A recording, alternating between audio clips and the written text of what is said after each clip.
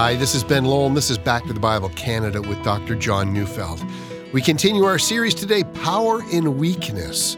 So turn to your Bibles to 2 Corinthians chapter 2, verses 12 to 17, as Dr. Neufeld brings us a message entitled, The Triumphal Victory Parade.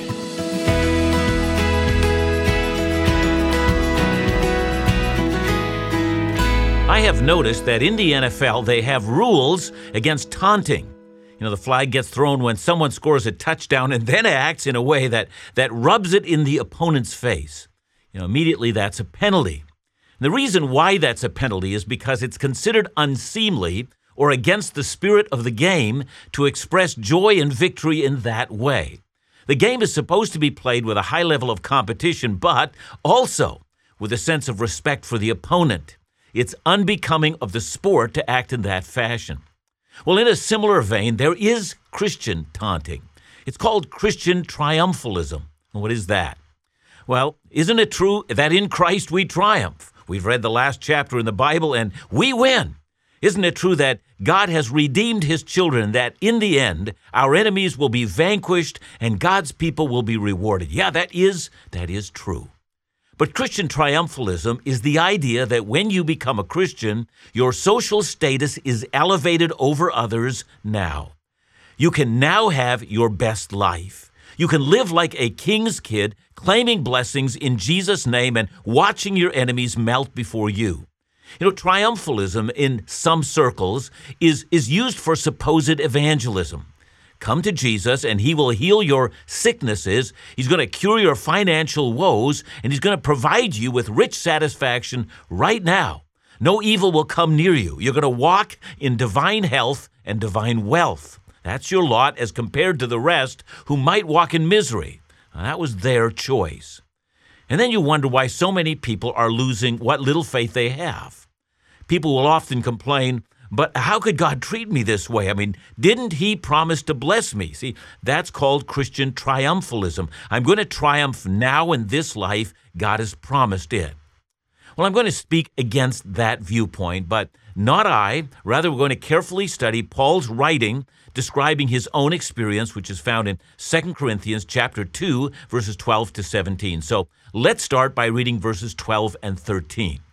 Paul writes, "When I came to Troas to preach the gospel of Christ, even though a door was opened for me in the Lord, my spirit was not at rest because I did not find my brother Titus there. So I took leave of them and went on to Macedonia." Now, if you've been following this series in 2 Corinthians, you have heard me say it several times. Paul's enemies have been criticizing him because they say he's fickle. He makes plans and then he changes them at a whim. And so, as we've seen, Paul has been defending his constantly changing plans, but as he's done so, he's been sharing the reason for that. So let's give a little history lesson. Paul first arrived in Troas. That was recorded in Acts 16. He was then on his second missionary journey, and there he experienced his very first change of plans. You know, God sent him a vision of a man of Macedonia, that's in northern Greece, pleading to him to come and help us. And so Paul changed his plans. God had intervened, and he traveled from Troas in northern Turkey, or what was then called Asia, and then he traveled over to the Greek coast. He was in Macedonia. There he founded churches in Philippi and then in Thessalonica. And there, for the first time, the gospel had come to Europe. Now later, during Paul's 3-year stay in Ephesus, which of course is in Asia, the gospel has spread from Ephesus up north to Troas. Remember, it was because of a vision that Paul hadn't spent time planting a church there in the first place, but now he's finally got the chance to preach in Troas. He had wanted to do so in the past, but now the opportunity came up. And says Paul, I was amazed at the results. He says, a door was opened for me by the Lord. Now that's an image that Paul often used to describe a very receptive audience and the Lord's blessing on his preaching ministry. I mean, people were coming to Christ. The impact of the gospel was growing in that city. And you might have then thought that Paul should have stayed longer. Instead, he says, my spirit was not at rest. He means that he was in a continual state of anxiety the entire time. His spirit, that's the immaterial part of him, that part where he's conscious of wrestling with God. All the while, he's seeing people coming to Christ, and yet in his spirit, he's filled with disquiet and concern and restlessness. And he says the reason was that he had anticipated that Titus would be there or show up while he was in Troas. So clearly, Paul was concerned about the mission that he had given Titus. So Titus had gone to Corinth and had delivered Paul's harsh letter, that is, his stiff rebuke to the sins of the Corinthian church. And then day after day, Paul was waiting to see what his letter would bring. And as time went on, Titus never appeared. People were coming to Christ in Troas, but how was the church in Corinth doing? And all the while, Paul's restless spirit is becoming more concerned. Now, just to remind ourselves, here's what happened. The Corinthian church had reacted very badly to the letter of 1 Corinthians. And then Paul visited them to clear up the difficulties, but that visit was a disaster. And Paul had left Corinth then, deeply hurt by how he had been treated. Next, he sent a painful letter to Corinth through Titus, and now Paul was waiting. What's going on? Here's what Paul didn't know. Titus read the painful letter to the church, and among other things, the majority of the church in Corinth finally faced their sin, and they repented. They even excommunicated the leader who had led the rebellion against godly leadership. But Paul didn't know that, and Titus hadn't showed up. What was happening to him? What was happening to the Corinthian church? Had Satan won a great victory? Paul just didn't know. I know reading of this matter all these years later, and we might miss how unbearable this experience was for Paul. In 2 Corinthians 11, verse 28, he speaks about his daily concern for all the churches. His concern that false teachers might be winning the day in Corinth. That left him barely able to breathe. It filled his prayer life as he labored before God, pleading that the Holy Spirit would have mercy on the Corinthian Christians. It dominated his thinking. His spirit was restless. He was waiting. And so Paul made a judgment call. He would travel to Macedonia, probably to the church in Philippi, the church that was his very best partner in the gospel. And that wouldn't have been a very long trip. A one-day journey should have gotten him there. The Philippian church was the very best partner church that Paul had. They would know something about what was happening in Corinth. And Paul speaks about this matter again later in 2 Corinthians. So if you flip forward to 2 Corinthians 7, verses 5 to 6, we read, "For even when we came into Macedonia, our bodies had no rest, but we were afflicted at every turn, fighting without and fear within. But God, who comforts the downcast, comforted us by the coming of Titus." In the midst of all those pressures, by God's grace, Titus finally shows up in Philippi, and then he explains what had happened when Paul's painful letter had been read. There had been success in Corinth, much more than he had imagined. It was like a revival. And then, through the lens of that experience, what he went through first at Troas and then at Philippi, reflecting on how deeply anxious he had been, now inspired by the Holy Spirit, Paul writes a bit of theology. I say that because, there are the hyper-spiritual among us who would probably say, well, now, why didn't Paul just pray about all of this and just trust God? God could have showed him in a vision and let him know that he was really in control. Wasn't Paul just being carnal by worrying so much? To those of you who are parents, try to understand. Your child was supposed to be home at 11. It's now 4 or 5 in the morning. No phone call, no word, nothing. Why don't you just pray and thank God and go back to sleep? Why? Because your overwhelming love for your children and the reality that they might make bad choices makes that kind of response of simply going back to sleep, it's impossible. If it's early in the morning, you get into your car and you find out what happened to your son or daughter. Do you think that's carnal to feel such things? I don't think so. And please see that Paul feels that passionately about these churches. He's not just doing the job of a pastor. He is passionate in his struggle for their souls, and he knows how great a spiritual warfare he's fighting. And so, having described his own experience, let's let Paul now describe what that experience meant. We'll start by reading 2 Corinthians 2, verse 14. "But thanks be to God, who in Christ always leads us in triumphal procession, and through us spreads the fragrance of the knowledge of him everywhere. Now you see why I began with the theme of triumphalism. Christ, says Paul, always, both now and in the future, leads us in a triumphal procession. We have victory. And if you aren't careful here, you might think Paul is saying, look, I know we went through a trying experience, but we came through it. Christ caused us to triumph. But actually, Paul has something very different to say. And what he says tells us everything about what it is to live as a faithful Christian in a world of spiritual warfare and great concern over the faith of others.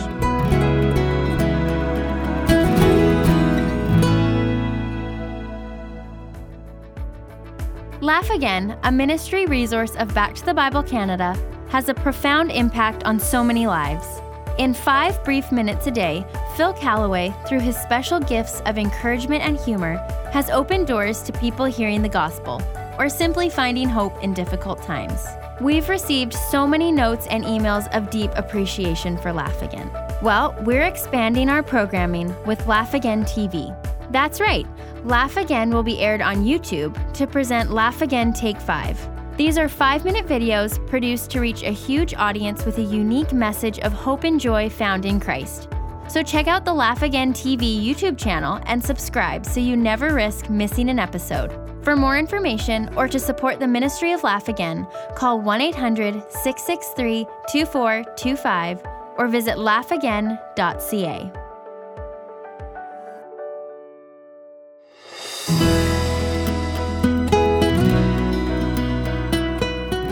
Studying 2 Corinthians 2, 14-17 carefully, well, I've got to warn you now, would you brace yourself? This is going to come out differently than you had imagined. And just so we prepare ourselves, please remember that before Paul ends this letter, he's going to talk about his own suffering, and that the longer he has served Christ, well, his suffering simply got worse. It will, for Paul, end with his head on a Roman chopping block. That's how his ministry came to an end. And so if you have even the slightest interest in understanding this experience of suffering, Paul says, I experience my suffering in the light of a triumphal procession. It's a great triumph. Well, let's find out how. 2 Corinthians 2, 14-17.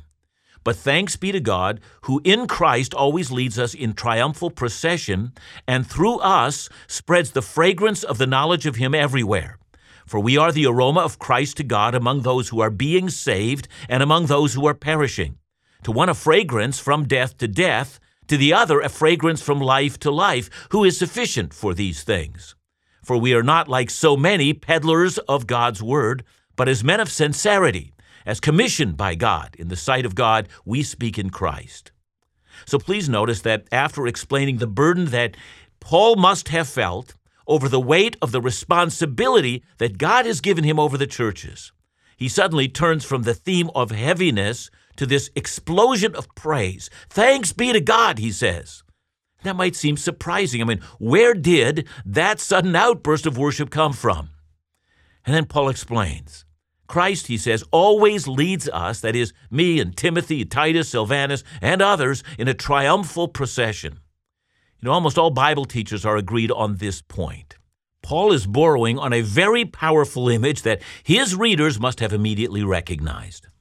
So in Paul's day, whenever a Roman army won a major victory on the battlefield, Rome, the city itself, would hold what we might call today a ticker tape parade right down the center of the city. And at the lead of the parade was the conquering general from Rome. Most often he was seated on a horse. And then would follow 2 horse carriages filled with all the gold and other treasures that he had taken from the captives. Other commanding officers would follow along with all the victorious army. And then last of all would follow the captives of war, the conquered men. They'd be shuffling down the street in chains. Most of them would be led to the place of execution. Well, the victory parade would move to the place where the priests would offer an offering. They'd be burning spices, and the air all over the city would be filled with the aroma from that offering. And to the conquering army, that was the aroma of life. But to the men condemned to die, that same aroma was the aroma of death. It's the same aroma, but the aroma meant something very different depending on which side of the fight you had been on. And so playing on that image, Paul says, we, that is, we who proclaim Christ, are the aroma. We're the smell of Christ's victory. And to some who repent and are saved, that's the aroma of life. It means that death has been defeated. This means that we've been offered eternal life in Christ. But to others who hear the very same message, it's the aroma of death. Well, as you can see, this makes a very, very powerful image. The preaching of Paul, whether it was at Troas, even under huge stress, or anywhere else, always led to a response. Some people worshiped God, and they were glad. And others, like Demetrius the silversmith, the man who sold idols for a living and saw that his business was now dwindling, that the Christian faith was growing, well, that man reacted very badly to the same message. It was the aroma of death to him. It was the same message, but it was death. Same message, different reactions, depending on which side of the victory you're on. That's the image. But doesn't that sound like Christian triumphalism? We triumph in Jesus. We're among Christ's conquering army, and now all the enemies of the gospel, well, they're already defeated. We win, you lose. But then we've not yet fully understood the image that Paul's using. When Paul says Christ leads us in triumphal procession, well, are we to understand that Jesus is the great general and that Paul and others who have preached the gospel are marching behind him in triumph? It's that kind of a procession. And might I say, that does seem like a very plausible way of understanding the image. But here a great many Greek scholars have pointed out that the verb, that one word in the Greek that's translated as leads us in triumph, it's one verb, and that verb is almost always used as the procession where the victors were leading the vanquished in triumph. That is, the image doesn't depict Paul as one of Jesus' commanding officers, but rather as Paul as one of Jesus' captured prisoners, being led in chains to the place of death. Well, wait a minute. That seems to change everything. Suddenly, we've moved from the image of triumphalism to an image of having been conquered and led away to death by Jesus.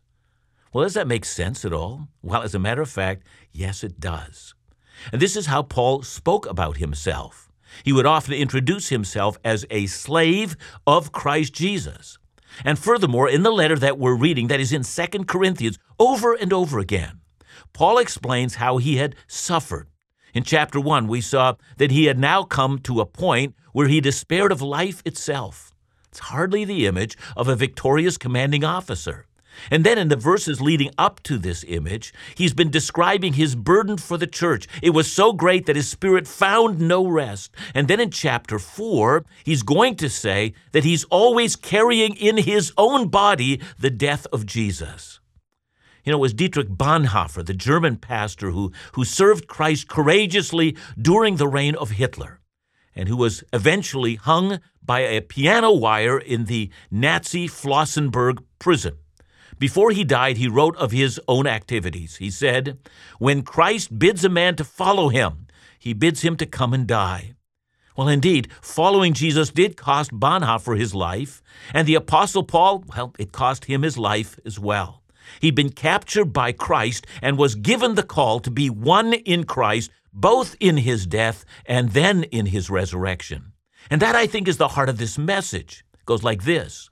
Just like a Roman general in a victory parade, Christ is the victorious general, having conquered all by the power of the cross. And Paul, well, he's one who has been captured by Christ. Christ defeated Paul on the road to Damascus. And this defeat of Paul and the victory of Jesus is what has made Paul a slave and a minister of Christ Jesus.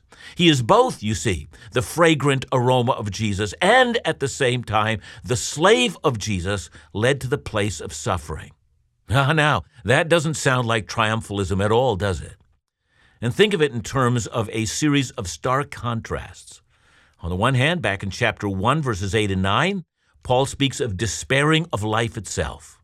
On the other hand, in verse 10, Paul speaks of the power of God who delivered him from such deadly peril. See, here's the second contrast. At first, Paul expressed the weight of his responsibility for the spiritual well-being of the church in Corinth, a weight that nearly crushed him. And then on the other hand, notice the triumphal procession of Jesus. The final victory is never in doubt. Here's the third contrast, 2 Corinthians 4, 8-10. There Paul says that he always carries the death of Jesus in his body, and yet, at the same time, he speaks of the life of Jesus being revealed in his mortal body. See, that contrast between led like a captive to death and yet experiencing the matchless power of Jesus, that's exactly what Paul had been experiencing. And that, says Paul, is why you should understand, as he says in verse 17, that I'm not a peddler of the gospel. See, a peddler, well, there's nothing wrong with being a peddler. A peddler is simply a salesperson selling a product for profit. But that is one image that Paul will never allow for a faithful preacher. Paul's not selling the gospel to make a living. It's not his job. It's not his lucrative career. He's not a word-faith preacher who flies his own private jet.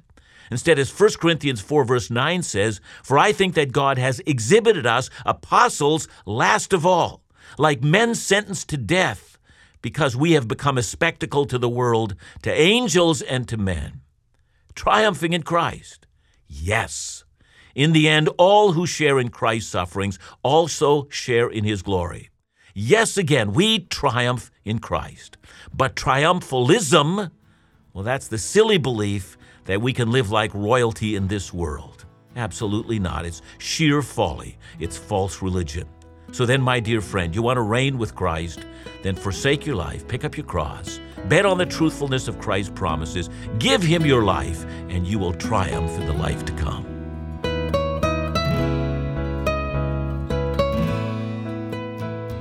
John, here's a question. It may have come across some people's minds, but the whole idea of if Christ is calling us to come and die, is that a good game? Well, if he promises us nothing after death, it's a very bad idea. I mean, I think we can say, Ben, if the promises of Christ are not true, then it would be madness to follow him. I think we can say that. I mean, I think Paul talks about that in 1 Corinthians. If Christ hasn't been raised from the dead, our faith is in vain.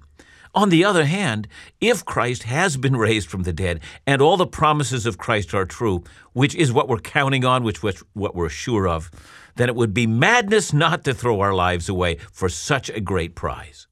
Thanks so much, John. And remember to join us again tomorrow as we continue our series in 2 Corinthians, Power in Weakness, right here on Back to the Bible Canada, where we teach the Bible.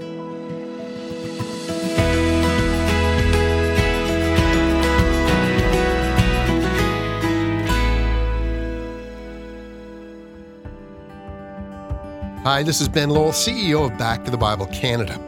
I wanted to share with you how blessed and encouraged we are that God is continuing to use this ministry to impact the spiritual lives of so many through faithful Bible teaching. Recently, we received these words of encouragement. Thank you for the great role you play in the lives of Christians around the world. Shauna wrote, your work has enriched the lives of countless people. And finally, may God continue to grow his army and kingdom through your work. We're so grateful. Your efforts, your support of Bible teaching makes this ministry possible nationally and globally. This month, would you please consider supporting the Bible teaching programs of Back to the Bible Canada across the country? Your gifts make this ministry possible. To learn more or to support this Bible teaching ministry with a financial gift, call 1-800-663-2425 or visit backtothebible.ca.